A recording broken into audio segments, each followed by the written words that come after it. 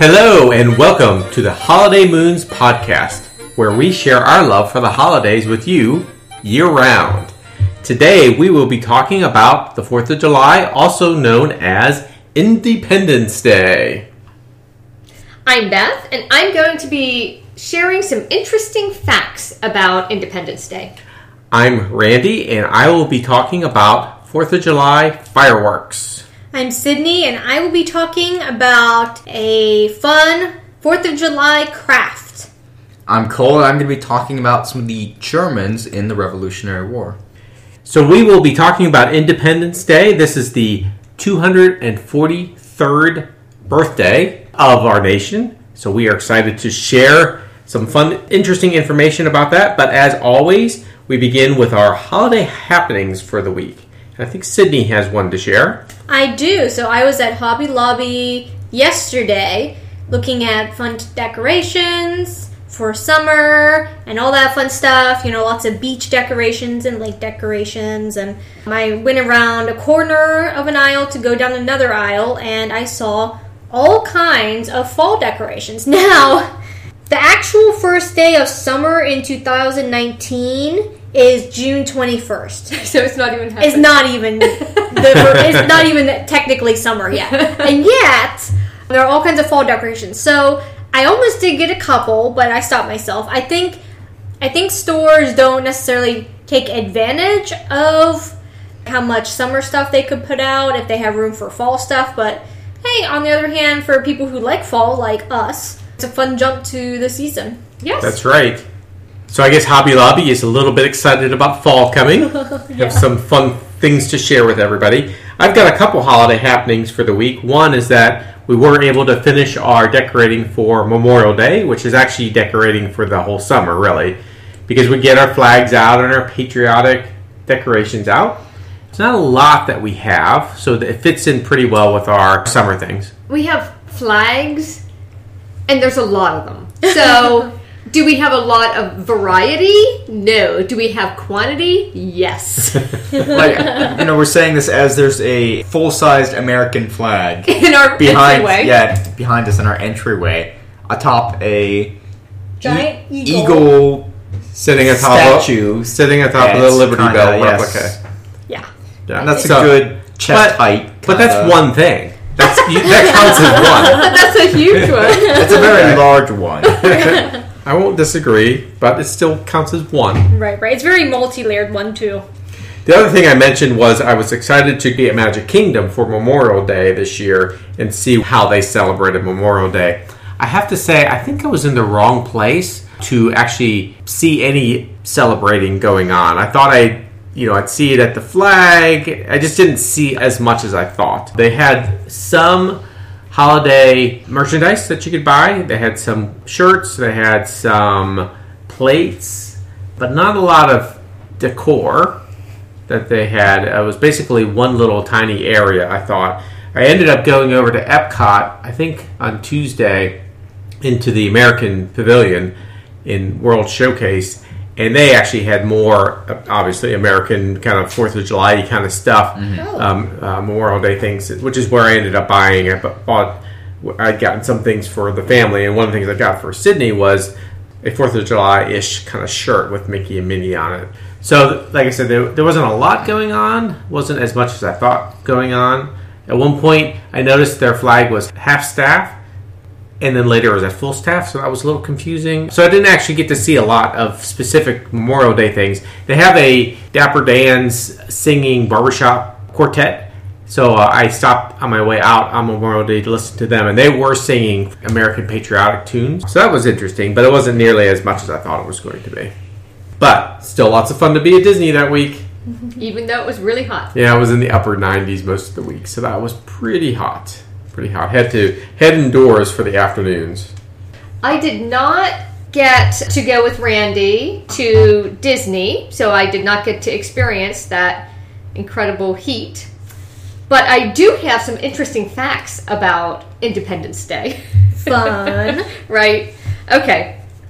So, only John Hancock actually signed the Declaration of Independence on July 4th, 1776. All the others signed later. That's Right. interesting. So when I was looking up why do we celebrate specifically on July 4th the independence of our nation, what I saw was that it was the day that the Continental Congress agreed to the wording in the Declaration of Independence, not the day when they all signed it. Like you said, most of them signed it in August. Yeah, most of them signed it later. You're right. I think Yep. John Hancock has probably got the most famous He signature. does. He signed it with very large print because he wanted the king to be able to see it without his glasses. That's so funny. Well, that's why we say, all right, put your John Hancock On there, for your, yeah. for your signature. Most people know what that means. Mhm. Another fact, the Declaration of Independence was signed by 56 men from 13 colonies. The average age of the signers of the Declaration of Independence was 45. The youngest was Thomas Lynch Jr., who was 27, from South Carolina. The oldest delegate was Benjamin Franklin, who was 70, of Pennsylvania. Good old Ben. The lead author of the Declaration, Thomas Jefferson, was 33. It's interesting age gaps. Right, There. yeah. Yeah. 27 to 70. Yeah, that's very interesting. I guess because when we refer to them, we always refer to them as the founding fathers. I always think of them as being older of one generation, but that the age gap that you told us clearly shows that it's over several generations. Right. So that's very interesting that all these people came together to sign the Declaration of Independence. Okay, another fact is that Congress made Independence Day an official unpaid holiday for federal employees in 1870. In 1938, Congress changed Independence Day to a paid federal holiday. Yay for Congress. The stars on the original American flag were in a circle, so all the colonies would appear equal. Each star represented a colony. They appear equal, but there's still one at the top and there's still one at the bottom. But which one? Right. Probably Georgia. at The top bottom. one. Pennsylvania. Pennsylvania. Right. It was the capital at the time. That's right. Yeah. The first Independence Day celebration took place in Philadelphia on July 8th, 1776. This was also the day that the Declaration of Independence was first read in public after people were summoned by the ringing of the Liberty Bell. The White House held its first 4th of July party in 1801. The presidents, John Adams, Thomas Jefferson, and James Monroe, all died on the 4th of July. Both Adams and Jefferson signed the Declaration, and they died on the same day within hours of each other in 1826. I thought I remembered something like that happening. Yep. It's very intriguing. Same year, same day, within hours of each other. Okay, this one makes me laugh because I've heard this before. Benjamin Franklin proposed the turkey as the national bird, but was overruled by John Adams and Thomas Jefferson, who recommended the bald eagle. That would be a very awkward Thanksgiving. Oh my goodness. To Can eat you? eagle? Yeah. No, to eat the turkey. We're going to eat the symbol of our country. Like if we ate eagles Right. instead of turkeys. Right. Because most people say that'd be awkward. Like, because Yeah. that would be eating. But we wouldn't eat it, right? So we'd have to eat something It'd else. be the So we- national bird. We couldn't eat it. Right, so now we'd have to eat the bald eagle. Yeah. It'd be a much larger bird. Yeah, very gamey probably. Yeah. Not a lot of fat on No. the eagle. In 1776, Dummies. in 1776, there were 2.5 million people living in the new nation. Today, the population of the USA is 329 million. Oh my. So it went from 2.5 in the new nation to 329 million today. Very interesting. Very large increase. We spend more on condiments on the 4th of July or around the 4th of July than chips and dip combined. So condiments, big part of our barbecues in the United States. Approximately 150 million hot dogs and 750 million pounds of chicken are consumed on this day. Wow. We like Chicken, that. that's interesting.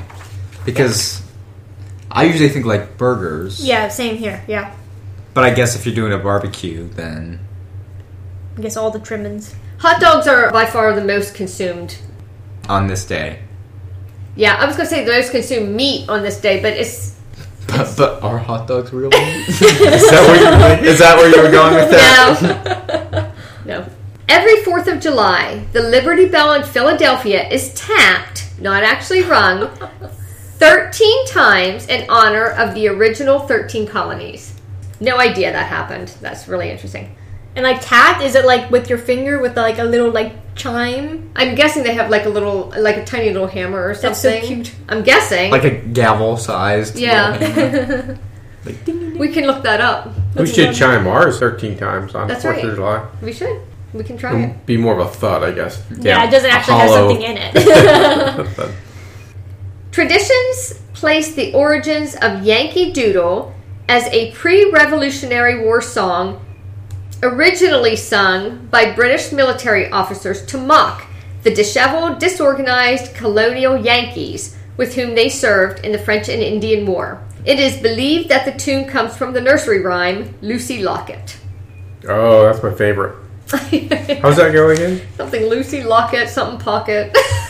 Forgot to hawk it. I don't know. And actually, that reminds me, I think I learned years ago in history class that the song that the British played when they were finally defeated, I mean last battle, before America became its own independent country, was something like "The World is Turned Upside Down," whereas the Americans celebrated with Yankee Doodle. Yeah.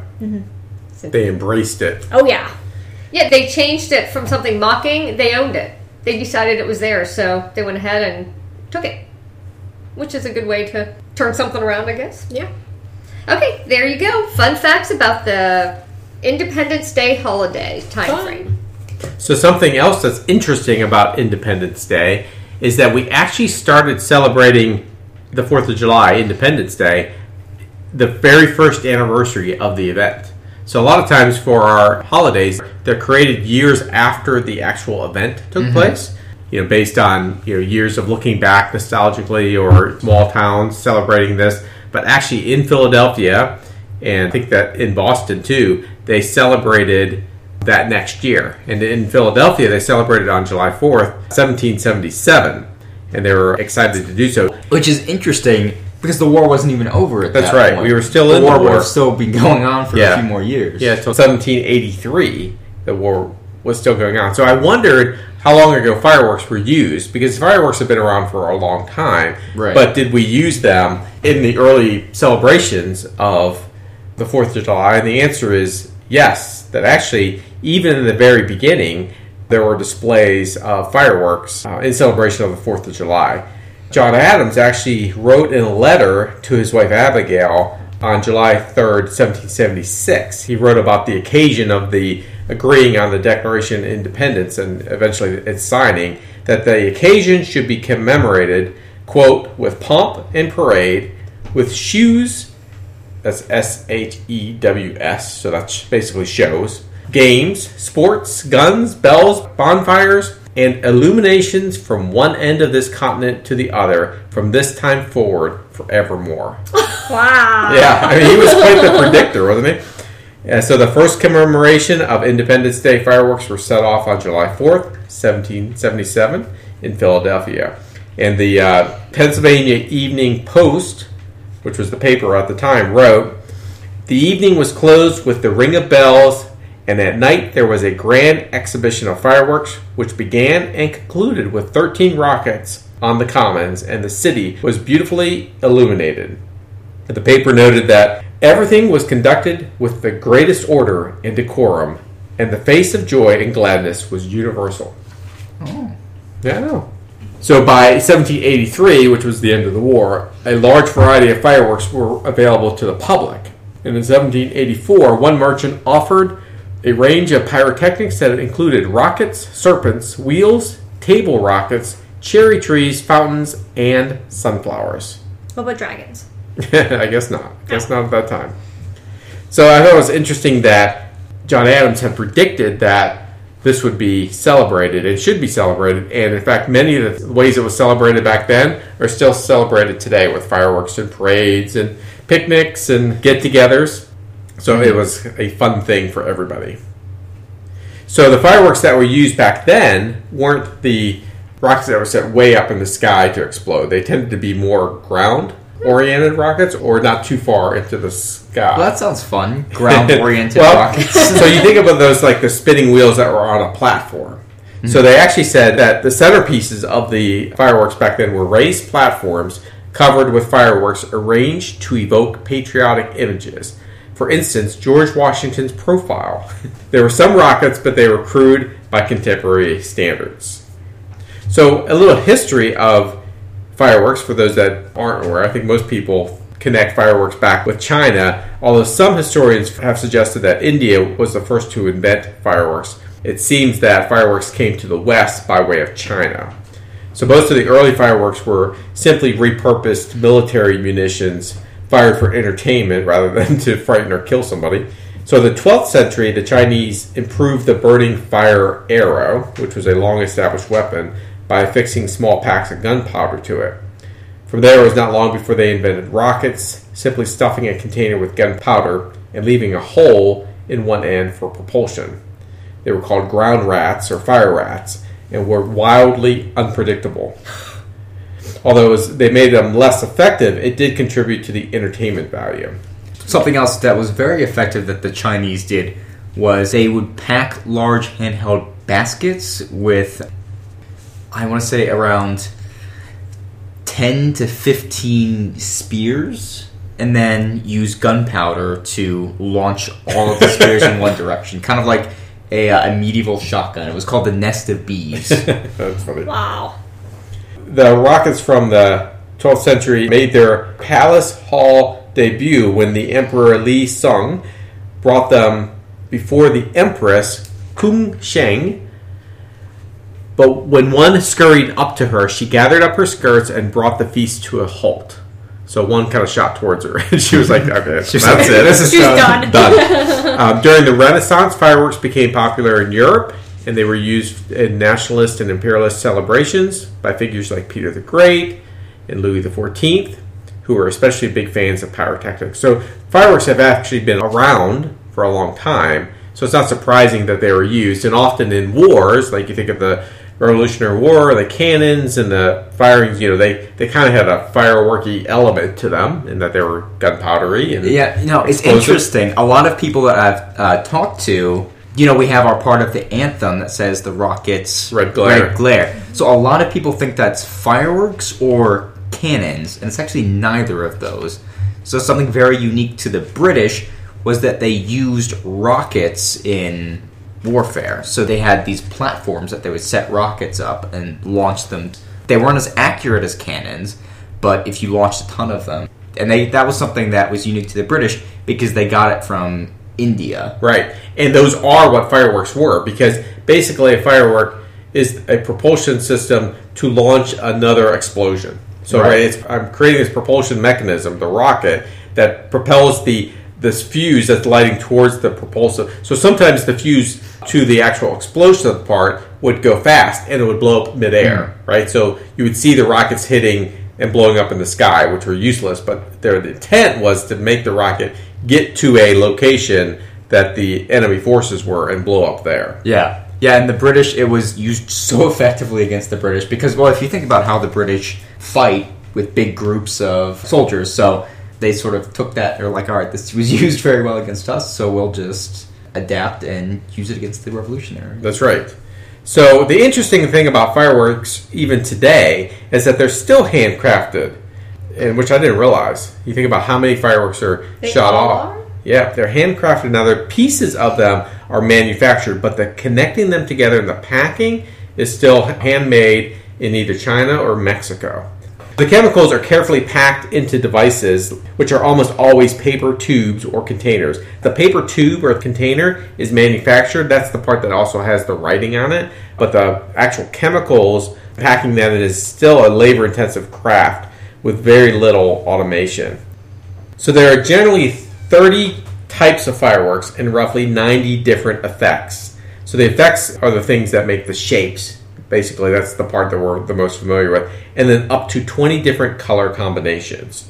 So that was interesting to look up those, and I looked them up to see. I'm most familiar with Disney fireworks, and you think of some of the newer ones where they have stars and spirals and those sorts of things.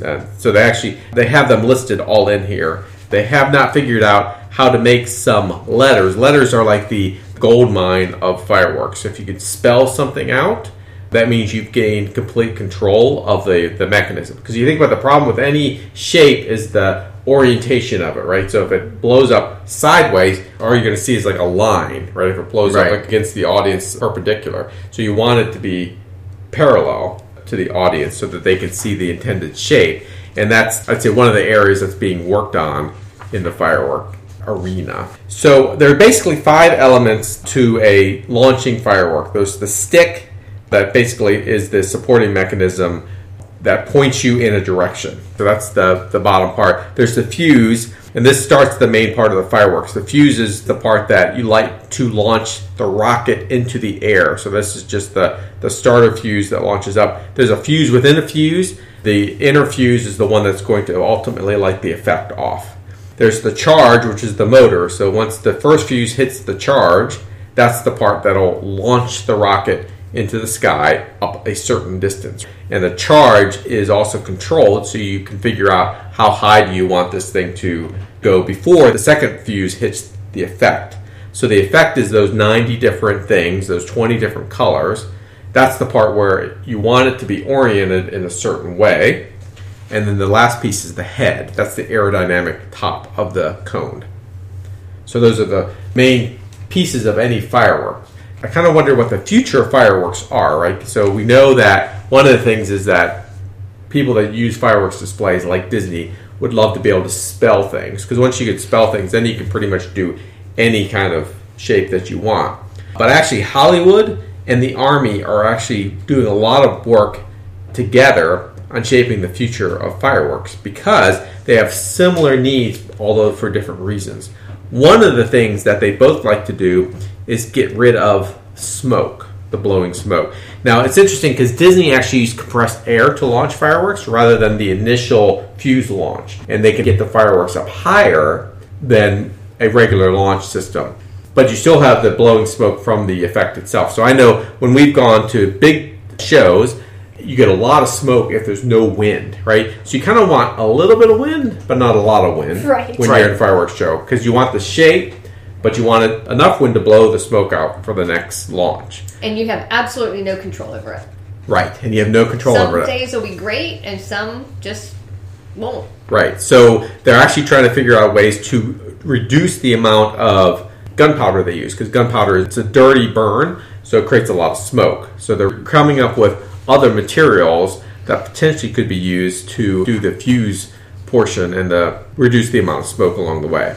The other thing they're trying to do is reduce the toxicity of fireworks. So right now they use perchlorate, which is very toxic, as part of the combusting the shape of the fireworks. So they're trying to figure out some alternative chemicals, because if you think about areas that do a lot of fireworks, like Disney, like the military where they have training grounds, all that particles falling constantly on the ground can actually affect the groundwater.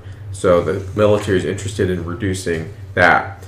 The other thing that is being worked on right now is something called silent fireworks. So right now, obviously, if you're around animals or livestock, or like in the case of Disney, Animal Kingdom, they don't do fireworks near animals that you don't want to disturb. But you could do fireworks displays if you could have silent fireworks or less noisy fireworks. There's been quite a bit of work in Europe on silent fireworks to reduce the noise of that. Another thing that's being addressed is daytime fireworks. So today, most fireworks are at nighttime because that's when you can see the most color and the shapes. But there is a desire to have daytime fireworks, and what you need there is brighter colors. Different parts of Europe have worked on daytime fireworks, which I thought was interesting. Another thing is what they call 3D choreography. So this is that control of the design so that you could orientate a shape towards you, but also make it three-dimensional, because you're packing a set of chemicals into a shape to make the effect the way you want, it's actually a three-dimensional effect anyways. So could you figure out a way to create that and time it so that not only does it make a star, but it makes a three-dimensional star, like it comes out in multiple ways. They've been experimenting on that. So I thought that was pretty interesting as well. One interesting fact I thought on top of Beth's is that next to the Department of Defense, Walt Disney World is the largest purchaser of explosives in the United States. What makes sense? They do it every night. Right. Just in Hollywood Studios, they had Fantasmic at the same time that they had the Galactic Celebration, and then they had another show at the same Chinese theater location just before that. So they had multiple fireworks shows in one park. And then you add on to that Illuminations at Epcot, 1 or 2 shows in Magic Kingdom for Happily Ever After, and then now with the new Rivers of Light show, I think there may be some small... Maybe not fireworks, but they might be some kind of pyrotechnics. Yeah, they definitely are pyrotechnics. And then that doesn't include Disneyland. Yeah, I mean, that's just... California. that's exactly right. That's just Florida. Right. Yeah. So thank you very much, Dad. That was fascinating. Very explosive topic. Very explosive. Speaking of fireworks, I have a little firework craft. What? They actually look more like TNT little fuses than fireworks. But hey, it's red, white, and blue colors. Little and sticks of TNT there. Yeah. So I haven't completely finished this craft yet, but the idea is to make little wooden fireworks in various heights in the red, white, and blue colors. So in order to make this craft, I can post a picture when it's finally done up on Facebook later. First of all, I went to Lowe's. I was looking for rectangle pieces of wood. So they had a lot of rectangular pieces of wood, but they were super long, and I didn't feel like cutting them or finding the tools to cut them. That's more accurate, I think. So I then went to our handy dandy trusty Michaels, and they had small pieces of rectangular wood. I found a whittler's kit. Some of it had 2 taller rectangular pieces of wood, and sometimes it had 2 shorter ones. It came in packs of 3, so I could mix and match. So it's probably, I would guess those pieces of wood are probably 1.5 by 1.5 by 4 inches and by 5 inches, I guess. Yeah, so then I got red, white, and blue paint. I still had some white paint left over from other crafts that I've done. So I grabbed that and I started painting. I painted the top third in blue and then 2 other thirds in white. So my thought is to then put red stripes on the white and white stars on the blue. Cute. And then so I have this big block that I painted white. I'm going to put red stripes on this one. I have a big block that I painted blue. I'm going to put white stars on it. So that's going to be this little bunch. Right. Then you make that a set. And make it a set. Mm-hmm. What I also have is cording. So it looks like very small rope that I can put around it a couple times and make into bows and make it more rustic. Much more homey. Much more homey. And then string at the top for the fuse. Oh, that's fun. For the little firework. It'll more look like square TNT. Yeah, but, a little pack of square TNT. Yeah, something that you might find on like Scooby-Doo or whatever. But much more patriotic. Much more patriotic, yeah. Unless it was the Scooby-Doo Independence Day special. Yeah, I don't know. Do they have those? I don't know. That would be awesome. I am also making another little set. So I have 2 smaller pieces of wood. One I painted white, one I painted blue, and the bigger one that I painted red. The smaller white one, I'm going to put red stripes on. The smaller blue one, I'm going to put white stars on. And the bigger red block, I'm going to put white stars on as well. Now, how are you going to do the stars? Hand draw them, or what are you going to do? I could. The decal? I was throwing around the idea of possibly getting out a star hole punch and punching a piece of paper and using it as a stencil and just painting white right on over it, just to idea. make it easy on myself. Yeah. Those should be very cute. This is a kind of time-consuming craft, not hard at all, like kids could do it. It's just... It'd be much more messy if kids did it. It would be, but, you'd also have to wait a while for the paint to dry and then paint a second coat on it. Right, because you've got multiple layers of paint that you're working with. Yeah. Did you put 2 coats on those? I did. Yeah, because I would imagine with a white, you would see the wood through it pretty easily. Definitely. And that's what I found out with my snowman craft. Yeah. Was that I could definitely see the wood very well through the white. So definitely made sure to put 2 coats on. It's kind of a lesson learned that I took away from other crafts. I think older kids could do it, and this is super fun, and it would turn into a very cute decoration. And really, this would also be like a cute little gift to somebody as well. Yeah, it would be. Yeah. Oh, and I almost forgot. Thank you for reminding me, Cole. I got these alphabet tiles from Michael's just to kind of switch it up, do something a little unique. So I found a lot of different ideas for this craft on Pinterest, so feel free to look on Pinterest for ideas. But I came up with the idea of maybe putting little alphabetical tiles. They look like the tiles that you would use on Scrabble. Scrabble. I do not suggest using ones from your Scrabble, but... Unless you want the little numbers at the... Right. Right. So I bought just a pack just to see what was there. And, you can spell the word brave, America, free. I also picked out the letters USA, and you could even, glue them on the sides of the TNT/fireworks. Just to make it fun and unique. That's fun. That's so you good, can you can make this craft your own too. Exactly. You don't have to just follow the instructions. Absolutely. So during the Revolutionary War, the British Empire was very large at the time, so it was spread very thin. Most of their troops would have been used in protecting European states and India at that time. But because India was the jewel in the British crown. But the colonies in America were still very important too. So what the British did, they were a very rich empire, was they hired German mercenaries, most of which were from the state of Hessen-Kassel at the time.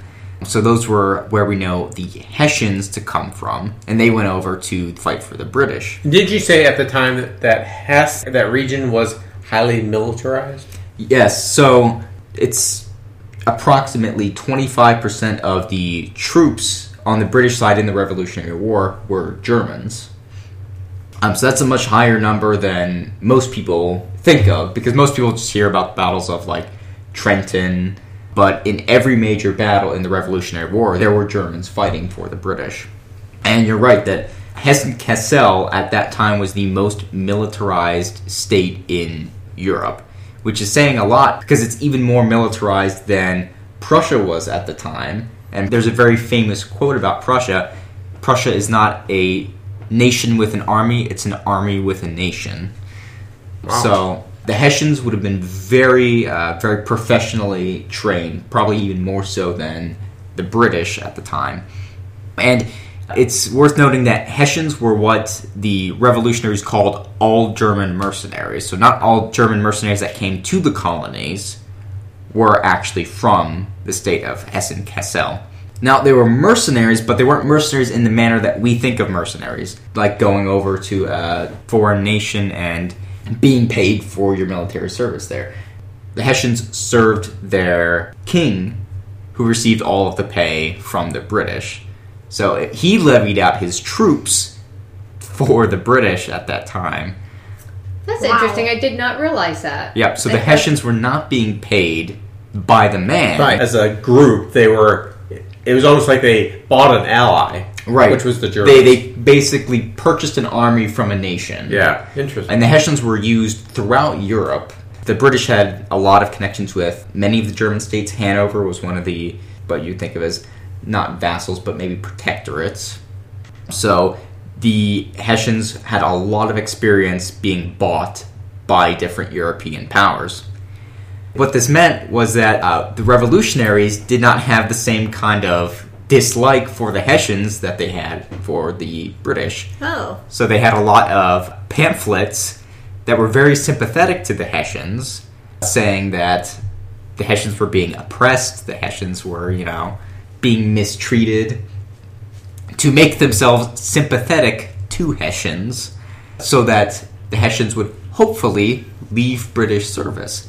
And the revolutionaries had passed sort of different acts offering things to the Hessians if they would either leave British service or join the revolutionaries. So it's kind of like a psychological campaign where they were creating these leaflets in hope that the Hessian troops would read them, right, and see opportunities for themselves in the country. Yep, and the revolutionaries had people who would sneak into Hessian camps and drop all these pamphlets everywhere. Oh, okay. Drop a run. For the Hessians. I've read different things, like they offered farmland, a cow, and 2 pigs to any Hessian that would leave. What I actually learned in college, it was in a Virginia history class, was they offered 50 acres of farmland to any Hessian that would leave. And some sources say any Hessian that would leave, some sources say any Hessian that would join the revolutionaries. But sort of the bottom line of that is that they offered land and citizenship to Hessians that would leave British service. And a lot of Hessians did leave. And that was during and at the end of the Revolutionary War. Okay.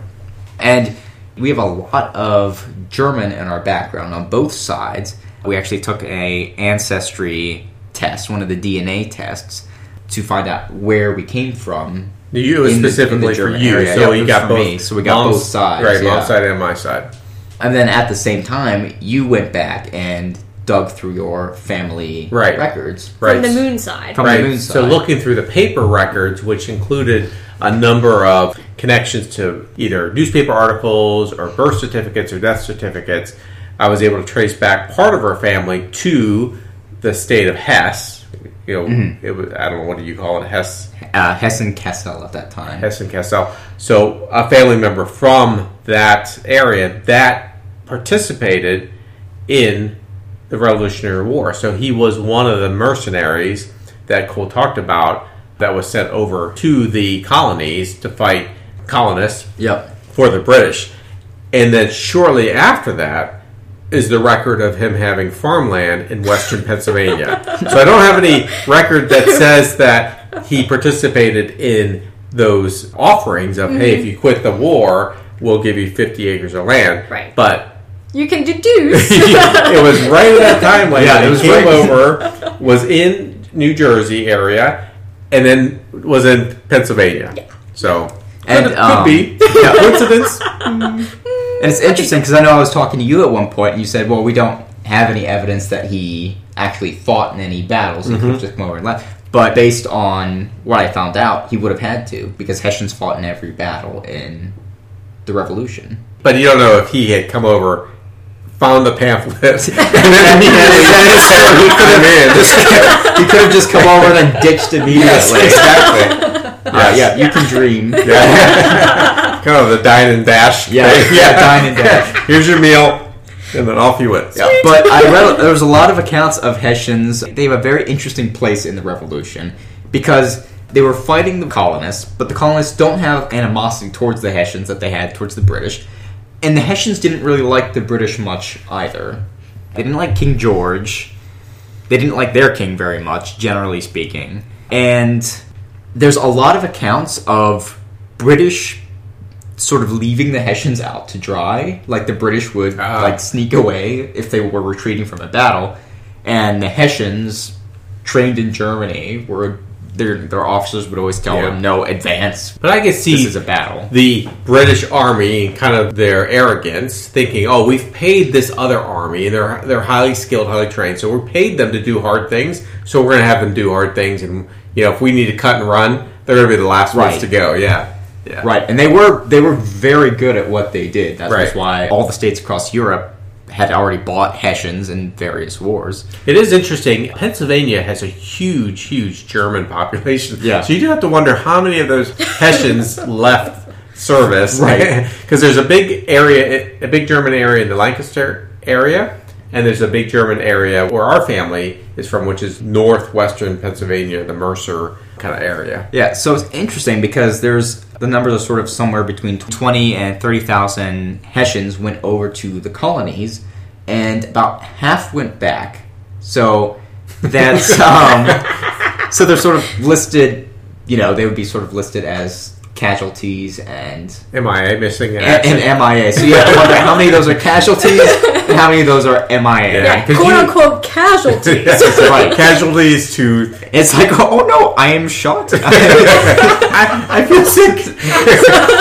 Yes, Paul and I were talking, and I wish there was a way to find a German record of whether or not our ancestor was missing in action or not. Because you would think Germans, being very organized, that they probably kept records of these kind of things. So Yeah. Right. that would be Well, interesting especially to know. because the state was so militarized Yes. and so professional with their Right. military that they would be keeping records like that. Right. There's actually sources that I found online. I haven't used any of them yet, but there are sources like find out more about your Hessian ancestor. No, that's That's funny. hilarious. It's such a specific thing. But you wonder if you go overseas to that area and you say, "Oh, our ancestors from here," and they say, "Who's your ancestor?" We say the name, like they spit on the dirt, and they say, "That person deserted us," and his whole family left. yeah, exactly. But you guys actually were in the state of Hesse. We were in our Viking cruise we took through the rivers of Germany. We were briefly in that region, so that was Yeah. kind of fun to be kind of in the homeland. I didn't meet any relatives. I didn't recall the name. I think it was Schmidt. I think that was the line that I went through, but I don't remember the actual name at the time that I could bring up to people. I remember, before it became Moon, it was Mohn, M-O-H-N. Well, but there's multiple lines, so you have to look at the Schmidt line, and then there's the MOHN, the Moon line, and then there's actually branches from there too. That's so right. part of that Moon line goes through multiple veins of Germany, and then also some veins in Italy and in Great Britain, England at the time. Good point. Mom's is kind of the same way. So she's got the Britain line, right? And she's got the Pake line. The Pake line is the line that goes through the German side. So we have a lot of different places in Germany. I'm sure we stepped all over ancestor areas at the time because we have a lot of different German background as well as some other European background. Interesting. And the first time I've ever heard of a Hessian, I was very young and I was watching Looney Tunes. I don't As know. one does in our family. Right. I don't know if any of you have ever heard of Bunker Hill Bunny. It's a pretty old Looney Tunes episode, and it is wonderful, and it's where Bugs Bunny is a colonist and fights Sam, who is a Hessian without no aggression. Eventually. Yeah, That's what I always remember. A Hessian without no aggression. Yeah. And so it's just the shenanigans of them, Bugs getting into his little area and he getting into Bugs' area and them taking down flags and putting their flags up and realizing that the flags on their area have been switched, so they're running back and catching cannonballs in cannons and then firing them back That's right. as well, because that's, physics, whatever. That's how that works. Right? Yeah. But, Shenanigans is a good way to put it. Shenanigans, yeah. Shenanigans ensued. I always found that Bugs Bunny cartoons were a great way to learn American history and history in general. Yes, Yeah. I mean that's how I As a found out. historian, I can confirm that. That's right. Yes. Very accurate. Mom wanted to homeschool you officially. I really just wanted to introduce you to the Bugs Bunny history. I will say that it is because of Bugs Bunny that I do know that Saint Nick originates in Turkey. That's right. Yes, Yes. Well, go for Bugs Bunny. I know. Yeah, it's, Yosemite Sam is wearing, during that episode, is wearing one of those very distinctive Hessian hats. Yes, They're very, you think of the red coats, you think of the black tricorn hats, but the Hessians had the giant Upward Tallest. mobile. upward, mobile with the peak at the with the top. little, with the little dot on top Yeah. of that. Usually dressed in elaborate, green, and it would be sort of what you think of as a grenadier kind of hat. It's very painted gold, usually. And they were very much into the taller is more intimidating look. Yep. So did- that was really cool for us to learn that. And it was really cool for me as a historian, too, to learn that my ancestor came over during a very important part of American history. Yeah, it is interesting when you look back at where the regions of our family, our Italian part of our history, the family is from near Pompeii. So I thought that was interesting. I wonder, historically, when did they go to that region? So it was not like right next to it, but near enough where you think, oh, their history could have been changed by that too. So it'd be fun to find out more information about our ancestors from those regions. Yep, and it's cool to know that one of your ancestors, at least, was here at the beginning of the nation. Yeah, and since he looks like he took the colonies up on the option to buy farmland, that he was a Hessian without no aggression. Right. Well, theoretically. At some point. Yes. So that ends part 1 of our Independence Day podcast. And we'll continue next week with more fun topics. As always, we end each podcast with our future festivities. This will be for the week of June 24th. So June 24th is Swim a Lap Day. I'm reading over your shoulder. Completely thought that was a typo and it said Swim a Lamp Day. No. We're doing some weird ones. I wasn't sure what that meant. But June 25th is Log Cabin Day. June 26th is National Canoe Day. Fort Royal is sometimes considered the canoe capital of the United States. It's a very rustic kind of 3 days. That's right, it is. Swim a lap, go to your log cabin. And then canoe. Very outdoorsy, isn't it? June 27th is Helen Keller Day. June 28th, Paul Bunyan Day, another famous American. Another rustic kind of thing there, too. And we have an episode that includes information about Paul Bunyan. That's episode 2.8, the 8th episode of our second season. June 29th is Hug Holiday. So we had Hug Your Cat Day already, so this is Hug Holiday. And June 30th is Meteor Day. It's the dinosaur's least favorite day, I guess. Yeah, I guess so. We can't ask anymore. You can always follow us on social media. For Twitter, we are at holiday_moons. On Instagram, we are at Holiday Moons. On Facebook, you can find us both Facebook page and group by searching Holiday Moons. And you can contact us at any time at holidaymoons@gmail.com. So for Beth, Randy, Sydney, and Cole, Happy Independence Day!